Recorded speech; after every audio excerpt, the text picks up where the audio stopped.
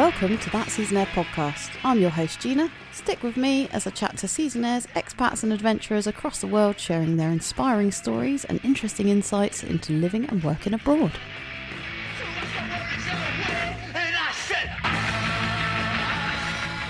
On today's show, we speak to Australian-born Lauren Lamari. In this episode, Lauren discusses her experience of chasing winters across Canada, Japan and New Zealand, as well as her transition to life working aboard super yachts for some of the wealthiest people in the world. In her early 20s and just out of university, Lauren was unsure whether she had made the right study choice in massage therapy. With no idea where to go or what to do next, Lauren stumbled upon an opportunity that lit the path to a now nomadic lifestyle. Listen to the end of the show to hear Lauren's advice on how to score a job on a super yacht, as well as her travel tips and tricks to help you on your next journey. So, Lauren, welcome to That Seasonaire podcast. How you going, Gina? I'm so happy to be here. I'm doing all right, mate. I'm doing all right. Thanks for joining us today. So, tell us a little bit about yourself. Where are you from? I'm from Australia. Okay. I'm 30 years old and I'm currently in Mayrhofen in Austria to do a ski season. Awesome. And what do you do for a job? I'm a masseuse by trade. Okay. And I've done numerous jobs over the past decade in hospitality. Awesome. And what sort of age did you start travelling around? I didn't start really travelling around until I was 23.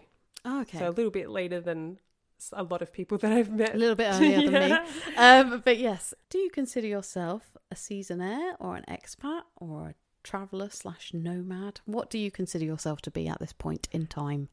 I think at this point in time, I consider my lifestyle to be a bit more nomadic. Yeah. But definitely when I started, I felt like a seasonaire, a typical seasonaire. Yeah. And what made you go on to doing seasons? What made you first leave your home country of Australia?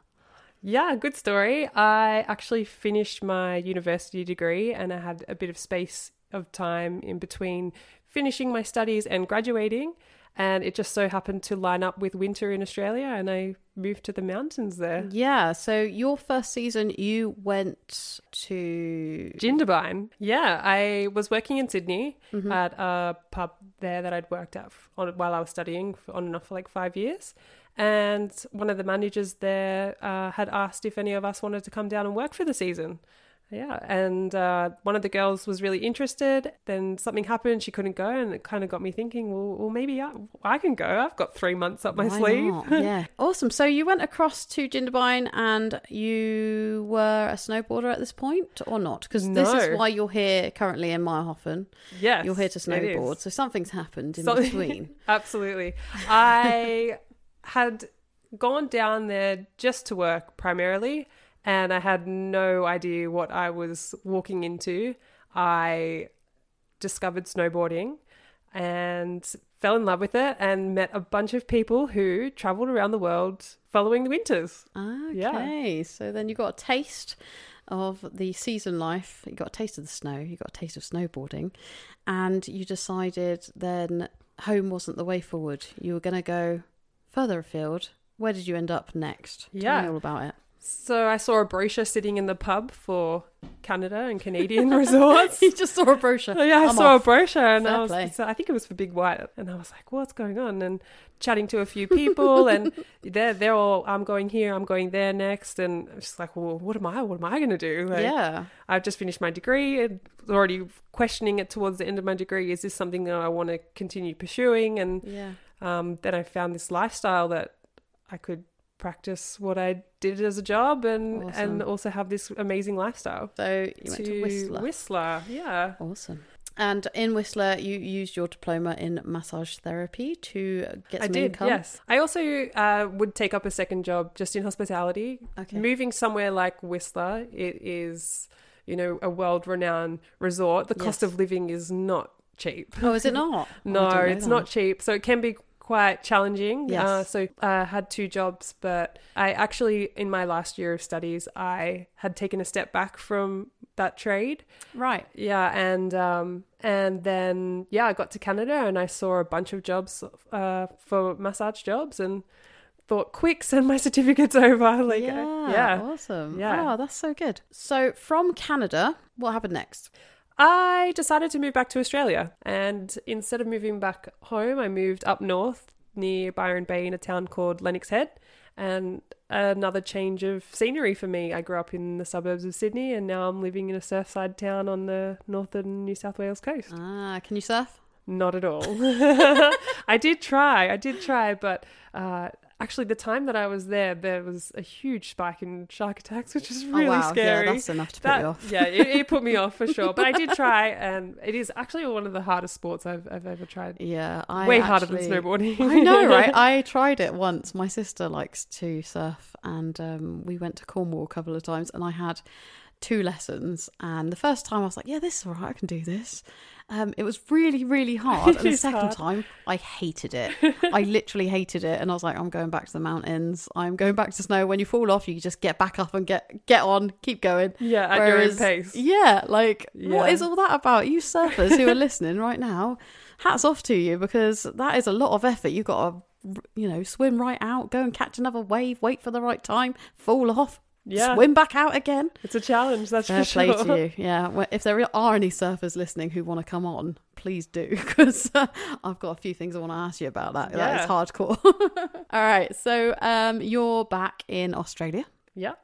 And you've been there for a year or so. Is that right? That is right. You've been there for a year or so? Okay. And in my travels before that, I'd kind of run into a few people who had worked in a different industry outside of the snow sports world, and that was in the super yachts. Super yachts? Yeah. Wow. That's different. It is really different, and I'll never forget the first time that I first heard someone tell me about that job. Oh, yeah? What did they say? They told me they were a deckhand on a super yacht, and I just remember thinking, wow, that's great for you. I'm so stoked for you, but I could never do anything like that. Oh, really? How would I get a job doing that? And he was just like, absolutely, you could. There's no reason that you couldn't. And what was it that made you think you couldn't? It just seems so inaccessible. Yeah. And I think that the less we have models of behavior of the path to go, university is one of those pathways that's been done time and time and time again, so it feels like a really achievable task. Yeah, it's very normal. It is very normal. I don't want to say it like it's a bad thing, because going to uni is a very good thing to do. You know what I mean? Absolutely. But it seems like that's what everyone does. You go to uni, you get your qualifications. Why would I go and work on a super yacht? It's a pretty far-fetched idea. Yeah, I get you. Yeah, and growing up in Australia, something like super yachts, I've never seen boats that size in Australia. They were just little recreational sort of, little tugboat. So it just seems like this out of this world possibility, and almost like what skills could I possibly have that could translate into a job like that on the other side of the world. So your friends are talking about this lifestyle on these super yachts, and you go, I don't think I can do it. No. Then what happens? You just go, well, I'm going to try anyway. Yeah, actually, it's one of those things that once your awareness is brought to the fact it exists. Yeah, exactly. It's a possibility, an opportunity. You then start to draw those people around you, and I just kept meeting more and more people that had gone and done something like this. And synchronicity. Yeah. So the more conversations I was having about it with more and more different people, it started, like I said before, they started to pave the way of, wow, this is actually a possibility, and I do have the skills to be able to try this. Yeah, of course, because obviously you've got your massage therapy. Yeah. I would say to anyone who's thinking about possibly entertaining this idea of, okay, maybe I'll step way outside of my comfort zone and do this. It's one of those jobs that it can really separate you from the other people, the other applicants, if you have another skill. And in this industry, the things they kind of look for are massage, yoga, carpentry skills, kite surfing, photography. Like the options are endless. I've seen jobs for nurses. It just really depends on the need of the owners of the boats and what they're wanting. That's really good information. Thanks for sharing that, because there will be people listening who have considered this as a job prospect. So really good to know that if you have got that extra little bit of training in something, it could help you on your way to secure a job on the super yachts. Even. Yeah, absolutely. Use your skills. Yeah. They'll take you far. Yeah. Don't doubt your abilities, because they could take you anywhere you want to. Just going back to super yachts really briefly, actually, where were you on the super yachts? Where did you start out? I started out in a place in Mallorca called Palma. Okay. It's kind of one of the main hubs for the yachting industry, along with Antibes in France. Yeah, and with the yachts, is there like is it a seasonal thing? Is there like a particular 2 or 3 seasons or 4? Like obviously we have 4 seasons in a year, but we generally, when I think of seasons, I think of a summer season and a winter season. Do you have that in yachting? Absolutely. So the 2 main seasons are the Mediterranean season and the Caribbean season. Oh, okay. And there is other boats that kind of will do like Pacific regions, but they're the two main ones. Right, okay. And they're both summer seasons. And a lot of boats as well, they'll kind of be single season instead of dual season. And so they'll bunker down somewhere for the winter as well. Right, okay. So that's that side of the industry as well. How long is a season for yachting? Gosh. They're about 4 months, but okay. If you've ever worked on a boat, you'll know what I mean when sometimes there are boats that there is no downtime. Really? It can be really intense. Really intense. If you're doing dual seasons and you're busy and crossing the Atlantic Ocean to go from I've the heard Med to the Caribbean. People say about working on yachts. It's not for the faint-hearted. That's right. So you went on from the super yachts, I've read in your bio, Japan. Yeah. That's a stretch. What happened there? I think in the few years gone by, I had a lot of positive experiences with moving around, meeting different people. I guess you've been in the sun for a while at this point as well. So it's time to go for the well-renowned snow of Japan. Exactly. And I just wanted to really experience and see as many places as I could in my 20s. And I had a lot of positive experiences that kind of reinforced that I can use my skills anywhere that I really wanted to. Awesome. So you were using your trade again in Japan? I worked for a company, a physiotherapist company.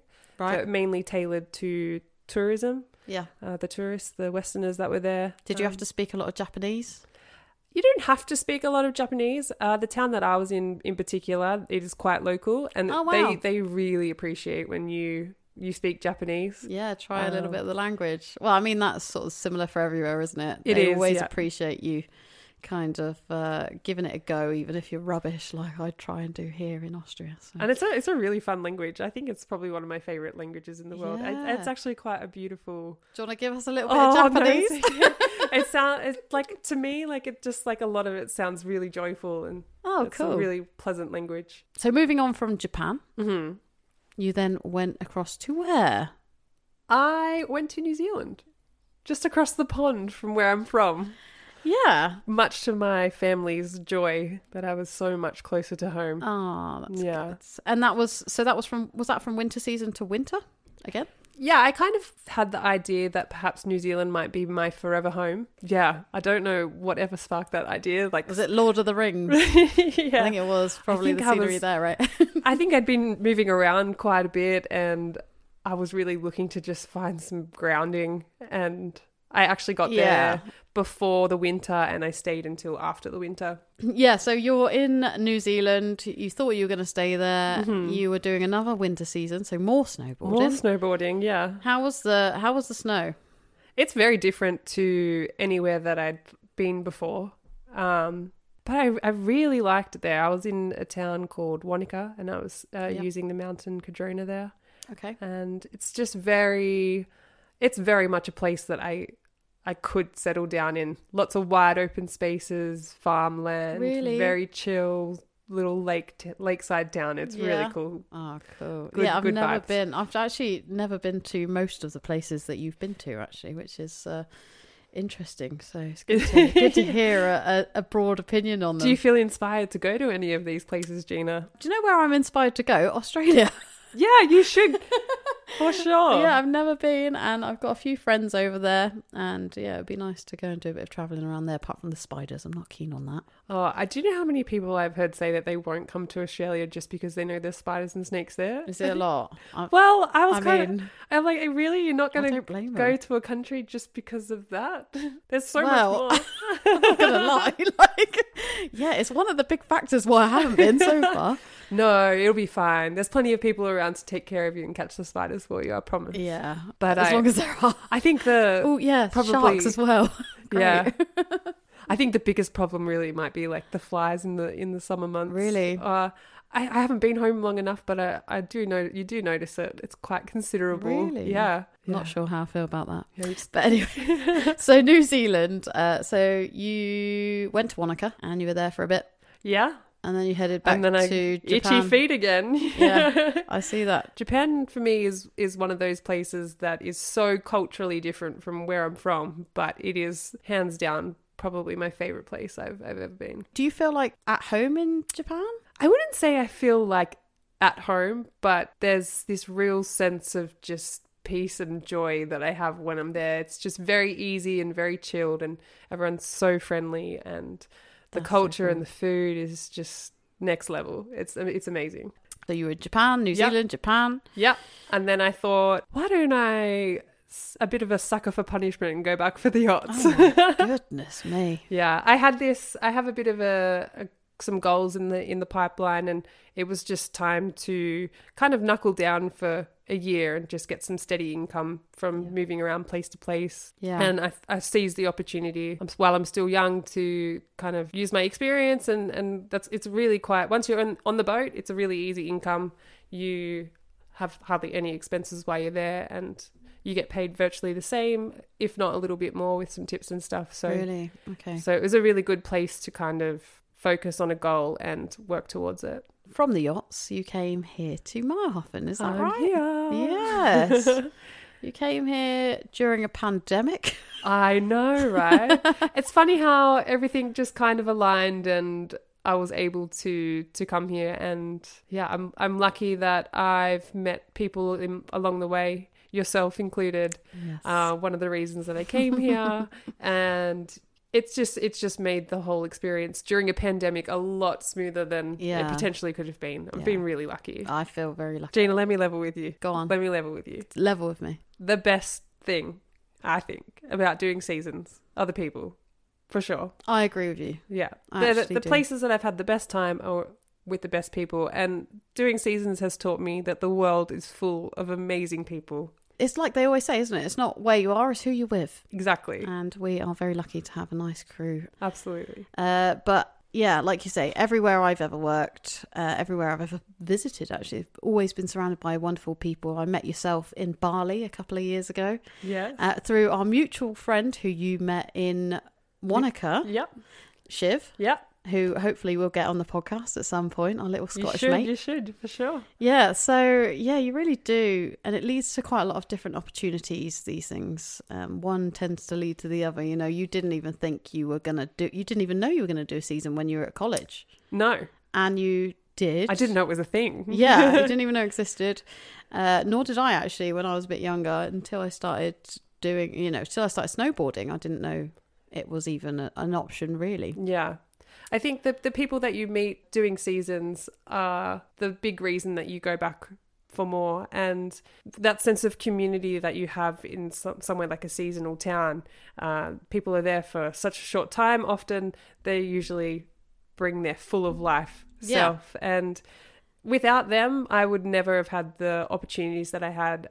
A lot of the time, finding jobs is coming through networking, and exactly, the opportunities do tend to come through the people you meet, don't they? Exactly. And where you are at the time, there's usually someone hiring. I mean, it's a bit different at the moment during pandemic. However, it is that sort of culture where you go ahead, you do it, you find similar people with similar mindsets, and they know something or someone or somewhere you can go next. It's always the way. So like you say, you always do meet the best people, and they really do make your season generally. Yes, for sure. Earlier you said your overall favourite was Japan. Mm-hmm. If someone had to go to one place, is that where you would advise them to go? Or well, that's a really good question. I definitely think you should look at your own personal interests. Everyone's going to have a different draw card to why they want to go to some place. But I do think that Canada was a really good starting point, just because it is one of those places that, you know, the culture is very similar to Australia. The language is the same. It's very accessible. Whistler was very accessible from Vancouver. So those sorts of things make doing your first season a lot more accessible. Yeah, that's really interesting, actually. And being an Australian and going across to Canada, did you need any kind of visa to go and do that? Yeah, at the time I applied for a working holiday visa, which was available to Australians under the age of 30, 31. At the time, I was able to acquire a 2-year visa, but I believe now they've since changed it since 2013, and it is a 1-year visa, but it's accessible to people up until the age of 35. Oh, that's awesome. Yeah. So they've extended it So a it's little never bit. too late to do your first season. It isn't. Yeah, exactly. I mean, we were talking earlier about you'd started doing seasons when you were 23 and I was 27, I think. I don't know, but I think it was around then. I wish I'd started earlier. Oh, for sure. I'm so jealous of people when I hear that they started at the age of 19 or 20. Those people are smart. Yeah, although, right. you know, it's always good to go and do the university thing. I agree with that too. You know, great idea. Get your skills. There's no wrong path. Exactly. But yeah, I do wish I started earlier. However, I do also sometimes think, would I have enjoyed it as much with the knowledge I know now as a 36-year-old, or at the time when I first started, when I was 27, would I have appreciated it as much as I do? Hindsight's a beautiful thing, isn't it? Funny, isn't it? Do you need a visa to go to Japan? Yes, you did. Again, it was a working holiday visa. 6 months, I think it was, over a period of a year that you could work. And I'm also on a working holiday visa right now in Mayrhofen as well. It was kind of like, okay, the cutoff age was 31 and I'm in 30, so I was able to sneak in there. I would say working holiday visa, if you are in the age bracket, is the easiest way to get a work permit, work overseas. From working in all these different places and traveling around and visiting different countries, with all the information that you've gained over the years through all your travels, what is the one bit of information you would like to pass on to our listeners who are thinking about going to do a season or travel abroad, work abroad, live abroad? That's a really good question, and I've thought about it many times over the years, especially meeting younger seasonaires that are on their first seasons. The biggest takeaway I think or thing that I would like to pass on is that although that it can be really challenging sometimes, that the payoff is worth it, and just to trust yourself and know that you have the skills to support yourself. What was your most challenging job that you've had, or the most challenging place that you've worked in all your experience? As in like country or job role? I think, because you've been doing massage therapy for the majority of the time. But it'd be good to know, you know, what was hard work or the hardest time I can think of is trying to get into the super yacht industry. Okay. For me, simultaneously at the same time, I was going through a bit of personal hardship myself. Right. Okay. And I've plucked myself out of my safe space and plonked myself over in Europe and trying to start a new life while you're simultaneously trying to manage your emotions and big life changes as well. That's probably the most challenging. And then as well, the super yacht industry is like nothing I've ever seen before. Yeah, a lot of people, I've heard a lot of feedback about the super yacht industry and how hard it is. I mean, I've heard that the pay is pretty good, but you really work really hard for it. So, I mean, every boat is different in the industry. That's the first thing. But I've worked on 3 boats. And I think the most consistent thing with those 3 boats that I found is the biggest challenge of that job is losing that sense of like personal space and adult. It's kind of like almost moving back home again. Yeah, in you the sense, your independence a bit. You kind of by someone else's schedule, I guess. All the time. Yeah. And so it's really hard work. Yeah, for sure. Give us a rundown of your typical day on a boat. Well, there's like on a boat, different days, but you kind of have like your guest on jobs, and then you have the time on the boat you're working where the guests are off. So the guest off stuff is a lot of maintenance and organization and prepping for the season, and like maybe like Monday to Friday, sort of normal hours. And then when you're guest on, it's a whole nother ball game. You are beck and call, like 15-hour days. Sometimes it might be more chill than others, but it's one of those industries that is super unpredictable. You never know what's going to happen, and you work hard. Yeah. Did you enjoy it? I really did enjoy it. I did it for just over 2 years, I think. Yeah, about 2 years. What was the best part of that experience? I think the best part of that experience is, which kind of sounds weird because it's also the hardest part, is the challenge of it. And that's kind of what drew me to it in the first place, is one, feels out of reach, and then two, it's such a different challenge that I've ever experienced before. And although that can be really, really hard, it's also really rewarding to have that, feel that sense of achievement of I can get past this and I can work this hard. And it's really, really cool. I think that's something that goes hand in hand with doing seasons overall, is when you go and do it, you never really know what it's going to be like until you do it. Yes. And so it's always a bit of a challenge, but once you've done it, you're like, oh my God, I just did this amazing thing and met these amazing people, and you know, it was really hard at some points, but I kind of explain it to people, or I've developed a way to understand it for myself, is that your highest highs are as low as your lowest lows, and you can kind of, if you have less challenges, then there's less reward, but the harder the challenge, the bigger the reward. So put yourself out there, and the more that you get, every time you get through those challenges, it spurs you on to try the next thing, or go further, or do something else that you never thought was possible. Yeah. Have you had any different opportunities that really stand out to you as something that you wouldn't have normally done, or like wouldn't have the opportunity to do if you were at home? All of it. Yeah. All of it. The world that I have created is so far from where I come from. You know, I grew up in the suburbs, and my family are an immigrant Italian family. My parents were born in Australia, but my grandparents, so they really had this like work hard, save your pennies kind of mentality. It was, you know, go to church every Sunday and then go to university and get a good job.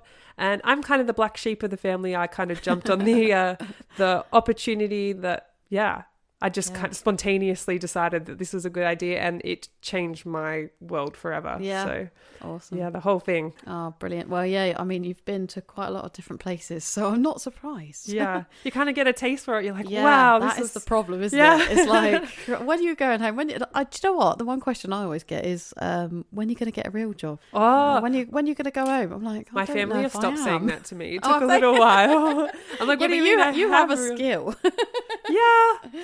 But at the time, it was always, when are you coming home? And my dad's favorite one is, how long are you staying for when you come home? Yeah. Like, I don't know. I can't stay in one place too long, apparently. Yeah. So, Lauren, what was your pandemic experience like? Ooh, well, that's actually a really good story. I can't say too much because at the time I was employed on a super yacht, and there is a lot of like confidentiality surrounding that. Fair enough. Yeah. I was actually on leave in Japan.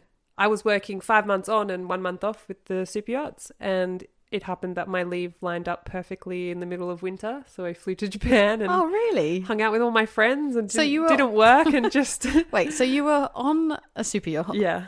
How long do you have leave for? 4 weeks. 4 weeks off. Yeah. And you thought, and where were you at this point? I was in the Caribbean. So you were like, oh, I'm just going to go to Japan. Yeah, I'm just going to fly across the world. Yeah, no problem. Yeah. Excellent. Okay, so you went across to Japan. Don't act surprised. No, I'm not. But yeah, so you were missing the snow, and you thought, I got to go and do a bit of snowboarding for a few weeks. Yeah. Perfect. I love it. It's my second home, and there's nowhere else I'd rather spend 4 of my 8 weeks off a year. Of course. Yeah. Of course. And so the pandemic kind of hit while I was over there, and I got a message to say that the day I was due to fly back to the Caribbean, actually, to say that I think at the time the the cruise ship had just landed on Japanese borders, but no one was allowed off. And I was told not to come back to work, but to take an extra 2 weeks to quarantine. So I last minute changed my flight and flew home to Australia, and very luckily got to see my family for 2 weeks, because otherwise I would not have been able to see them. Yeah, that's the thing at the moment, is people who are doing this sort of thing are having a bit of trouble trying to get back to loved ones. And exactly. And now for me to get back to Australia is also quite difficult. There's a huge waiting list, and so I'm just kind of buying my time. Yeah. But yeah, so I ended up going to Australia for 2 weeks, and then I flew back to the Caribbean, and we had a charter lined up.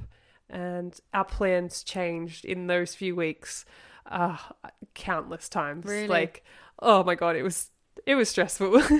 Like, it's stressful to know you have a busy plan coming up, and it's even more stressful to have that change on you 1,000 times in one day, in 24 hours. So, but it ended up being actually bound to the boat for a couple of weeks with no guests on, and at anchor, and unable to leave our anchorage because the country we were in wouldn't allow anyone to come in, and also wouldn't allow anyone to come out.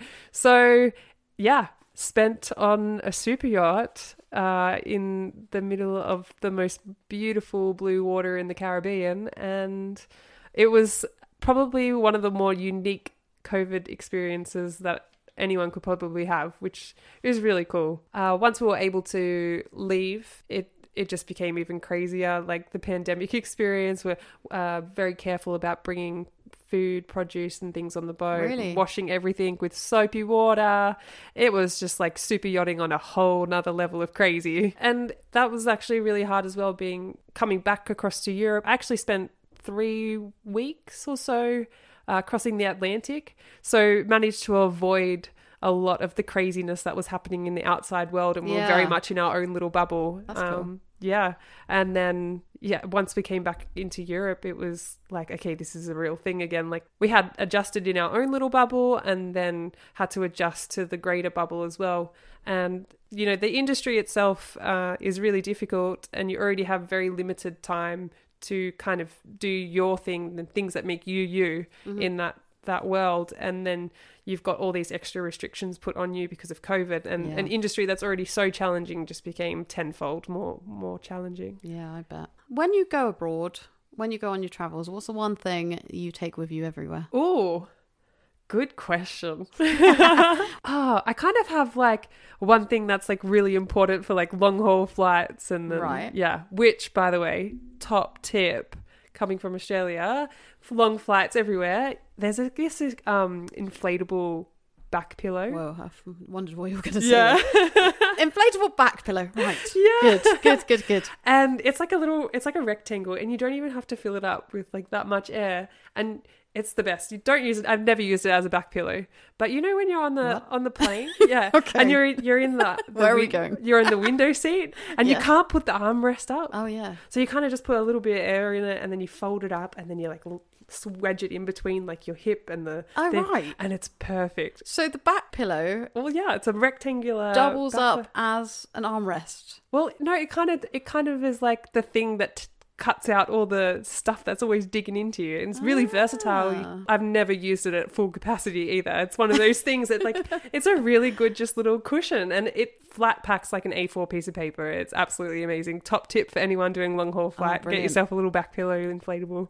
I think I love having like my face products and stuff. I move around so much, and that stuff kind of lasts a lot, so I always make room for that, because that's not something that you want to keep buying all the time. But traveling so much and living out of a suitcase has really honed in my minimalistic you do skills. Get used to that. Minimalist life. I mean, I live it now, so it's a little bit different, but the first few years I was just doing seasons, and you had to cram your whole life into one suitcase. That was pretty hard. So probably my advice would be not one thing that you can't not take, but rather minimize everything. Yeah. You don't need anywhere near as much as what you think you do, and you make it work, and it's better for the environment. What's the thing you miss the most about Australia? Summer. Oh yeah? And the beaches, and just how quiet they are. Really? Yeah. Oh, maybe not so much in like the cities, but like step outside any of the major areas and you just have a whole beach to yourself and it's pristine and it's beautiful. Wow. Yeah. And the West Coast is just as beautiful as the East Coast, and it's all amazing. It is. Yeah. Yeah. There's so much to see. One day. But yeah, obviously my family as well. Any home comforts you miss? Any food that you miss? Anything like that? It's been so silly, isn't it? But you're just like, occasionally my family send out things from the UK. And my nonna's cooking. Oh, yeah, Nonna. I miss you. Brava, Nonna. Yeah. And Christmases and my family's cooking for sure. Oh, awesome.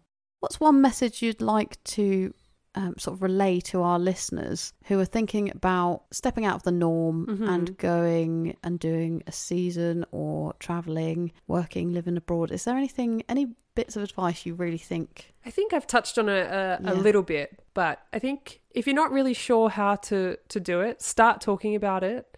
And people will pop up out of the woodwork and you'll kind of have that modelling and like a mentor. The more you talk about it, the more people you meet and the more people who give you advice, the more achievable it's going to feel. And I think that sense of, I can do this is really important when you find yourself overseas for the first time and you are in a challenging situation. You're like, okay, like I have a support network of people that I can talk to about this, but I also know that I have the skills to pull through it. Yeah. Yeah. And just really trust yourself and know that, you can support yourself. Yeah. You're doing it already. And all the different places you've been, all the things you've learned and the opportunities you've had from those, what would you now go back and tell your 19-year-old self? Yeah, good question. My 19-year-old self looks so different to where I am now. And, if you would have asked me this question a week ago, I probably would have given you a very different answer. But today, I would probably say dream big and find yourself someone who can guide you there. I think a mentor is so underrated, and it doesn't necessarily have to be a specific person, but really look at the people who take a different path. And what changed in a week? I watched that movie Soul. Oh, right. Yeah, and it was like... I've not seen this movie. Yeah, so this movie Soul, I actually really rate it. And before I came here today, I was thinking about it as well on my walk here. And it really highlights how many possibilities there are in the world for each individual person. And my travels kind of taught me not just my season travels, but the holidays and places in between. Yeah. Like I remember being in Morocco and thinking, wow, like there is no one way to like live this life. And growing up, I was very much pushed in the direction of university and this, and it kind of becomes like this thing of like, that's the path. Yeah. And some people would like deviate from that path, and people would like, oh, like whisper and, oh, it's risky and it kind of makes you nervous. But the more I traveled and the more I saw, it's like, you could be living on a farm and never have left that farm in your whole life, and that's right. Or you could live at home your whole life and that's fine, or you could travel around the world and that's fine too. There's people that you're going to come across that are going to tell you that, oh, you probably shouldn't do it that way, or that's a bit of a risk, or that's really challenging, that's really hard, or are you sure about that? And they question you, and that kind of makes you question yourself. I saw this movie and it really highlights just how many paths there are for people in your life. And so, you know what, if I was to go back and tell my 19-year-old self to really just trust in what you want to do and follow that, and do not let anybody tell you otherwise, because everyone's always going to have an opinion, and it comes from a place of what they know and understand, and they only know and understand so much. You know what you want to do, just do it. And if you fail, there's probably another door that's going to open anyway. Yeah, that is the thing. That's one of the things I guess I would say to my 19-year-old self as well, is that do what you want, because in about 20 years, you might want to do something else. Yeah. So just do it. And it's okay to change your mind. Yeah. That was a huge lesson for me. Like, there was a couple of times where I was like, after this, I'm going to go and do this. And then after that, I want to do this. And then something will happen. And it kind of throws that plan into turmoil. And Don't get too caught up with that's the plan, because the plan might take you in that direction, and sure, that door might close, but another one will open. And it sounds really cliche, but it's true. It is true, yeah. And some of the best moments I had was really surrendering to that and allowing the opportunities that came my way and not forcing myself to stick to a plan. When I left school, I didn't know what I wanted to do. I'd grown up playing basketball quite a high level, and so I had an interest in the human body and movement. So I knew I wanted to move into that area. And I had someone that I knew that had done the massage course. So again, there's that mentor, subliminal, they've kind of lit the path for me of like, okay, this is a possibility. Yeah, good influence. So I've gone and done the massage course, and that's kind of then led me to go to university. Okay, I'm going to do this. And that's something I decided I didn't end up wanting to do. And I kind of packed the whole thing away for about a year as well. And then I went to Jindabyne, and then I moved to Canada, and boom, next thing you know, send me my certificates. I'm going to do massage in Canada. And I ended up working in spas. And so I started out with this like real clinical and sport orientated sort of massage, and then went to Canada and I was working in the more of the beauty side. And I'm a bit of a tomboy, so like to do that and to really enjoy it was just like, whoa, like it's opened a whole nother world. Even if you know what you want to do and the plan changes as it goes and it evolves, and to just trust in that process, because you don't know that skill that I learned. I might never have picked it up again, but it's actually become the thing that's taken me around the world. That's amazing. You just never know. So with the super yachts, what is the recruitment process? How do you get into that? Yeah, good question. There's a couple of different avenues that you can take. Right. First and foremost, I would say being in the right place is a huge help. Yeah. So the ports that I was talking about earlier, for the Mediterranean season. So literally being there. Showing exactly. up. Right. Yep, showing up. Actually, that's a really good point. Just show up. Yeah. So there's that. Then there is the avenue of agencies. So in those major ports, there are a lot of agencies that work with employing people. Their services are kind of more toward people already with experience or the higher ranking sort of jobs, but they do look after people who are trying to enter the industry as well. It's just usually that the pool is a lot bigger. There's a lot more applicants for people starting out, so you really need something, like I said, that separates you from someone else. Yeah, so your massage therapy. Yep. In your case. Exactly. Okay. And the third way, which is again like kind of being there, is this dock walking. So there's dock walking. Yeah, there is. What is dock walking? Is that what it sounds like? Yeah, it's where the boats are docked in the ports. Yeah, the bigger yachts all kind of in the same area. So gaining access to those ports and dressing the part in a polo t-shirt and looking ready to work.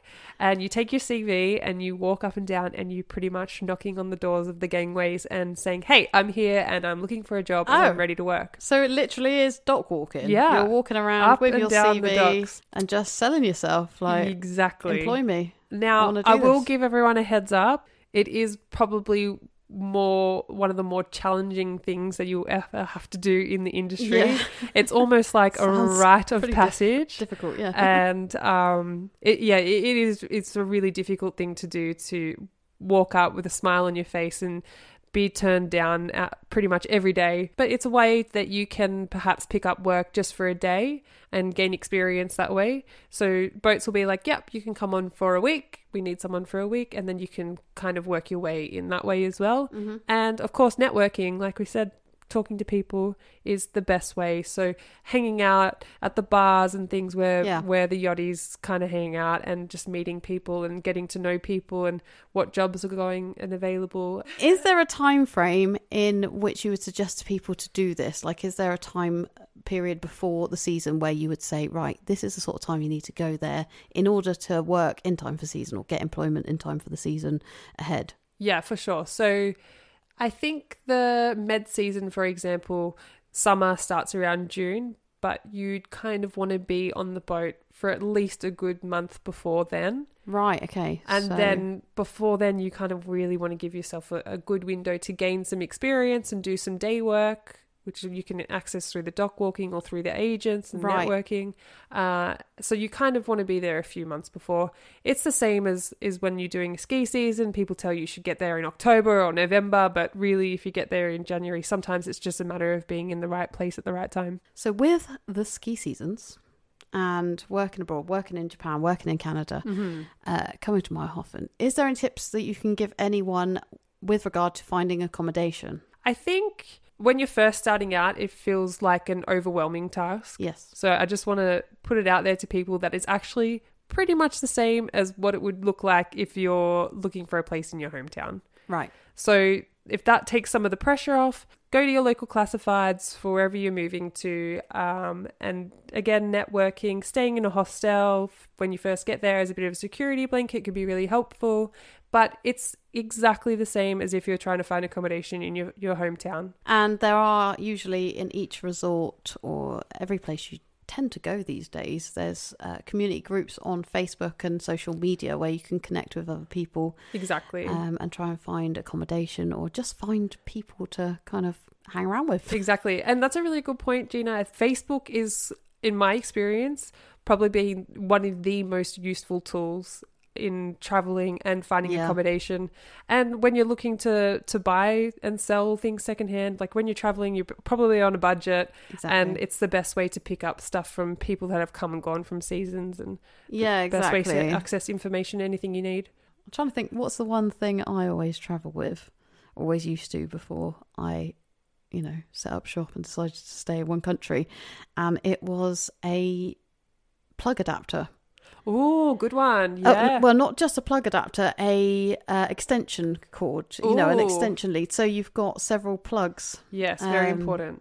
From the home country. And now all my plugs are just European, so it's fine. But back in the day, that was one thing I used to put in my suitcase so that luxury item, for sure. Yeah, so that I could power up everything that I needed to, the laptop. Yeah, so you're not doing that kind of dance where you're like, now I'm going to charge my phone and then I'm going to charge this and I'm going to charge. You're like doing this little dance, like you wake up halfway through the night, you're like, got to switch it on charge so I'm ready for the next day. It's so silly, but it's just one of those things, isn't it? Yeah. It's such a silly thing, but it is dead handy when you've got one. Yeah, exactly.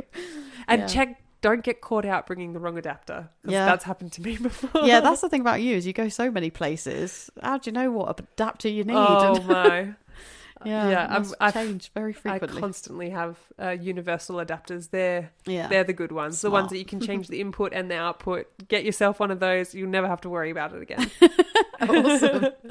Thank you for coming in and having a chat today. I've had the best time. Have you? Yeah, it's been so lovely having you. Thank you so much for coming in. Is there anyone you would like to call out to come on the podcast? Oh, okay. I have 3 people. Oh, yeah? Yeah. Tell me. Who are they? Well, first person, I would love to suggest my friend Siobhan, or our friend Siobhan. Yeah. She has a lot to talk about. Yeah, very Scottish mate. Yeah. The next person I would suggest is my friend Cody Chef. Okay. He is a Canadian guy that I met in Japan last year. Okay, and I've heard a little bit about his story. He kind of comes from like a very businessman, suit and tie background, and now is doing seasons, and he is a really cool guy. Totally different. Yeah, cool. I've had a few chats with him about his past and what he's doing now, and I think he'd be perfect. Excellent. And the third person I would nominate is Jonathan Weaver. Right. He has just released a book called The Anti-Blueprint Project. All right. Which is super interesting. Look it up. And it's about people who have kind of followed different paths outside the norms. Yeah. And I think he's actually in Mayrhofen right now. So he'd be perfect. Yeah, that does sound good, actually. I have heard of his book and it sounds exactly what I am talking about on this podcast. Yes, so, exactly. Yeah, he'd be great. So I'm going to look into those. Thank you very much for suggesting them. And I hope that they decide to come on and have a word with me. I hope so too. But again, Lauren, thank you so much for coming on the podcast and sharing your wealth of knowledge about all these different countries. And thanks for having me. I hope you'll come back again. And thank you very much. Good night. Good night. What a lovely chat with so much handy information. Thanks again to Lauren for coming on the show today. Since recording this show, Lauren has started a new venture in custom illustration, so check out the show notes for a link to her Instagram page, Illustrations by Lauren, as well as any other links relating to today's show. You can now click to subscribe on any podcast platform to get new releases of this show as they come out, so please click and subscribe. A massive thank you to our sponsors Mike's Sports Bar in Maelhoffen, Wandering Woods Coffee in the UK, and of course thank you to Mondo Wave for the music. Thanks for tuning in, guys, and I look forward to seeing you all again next time.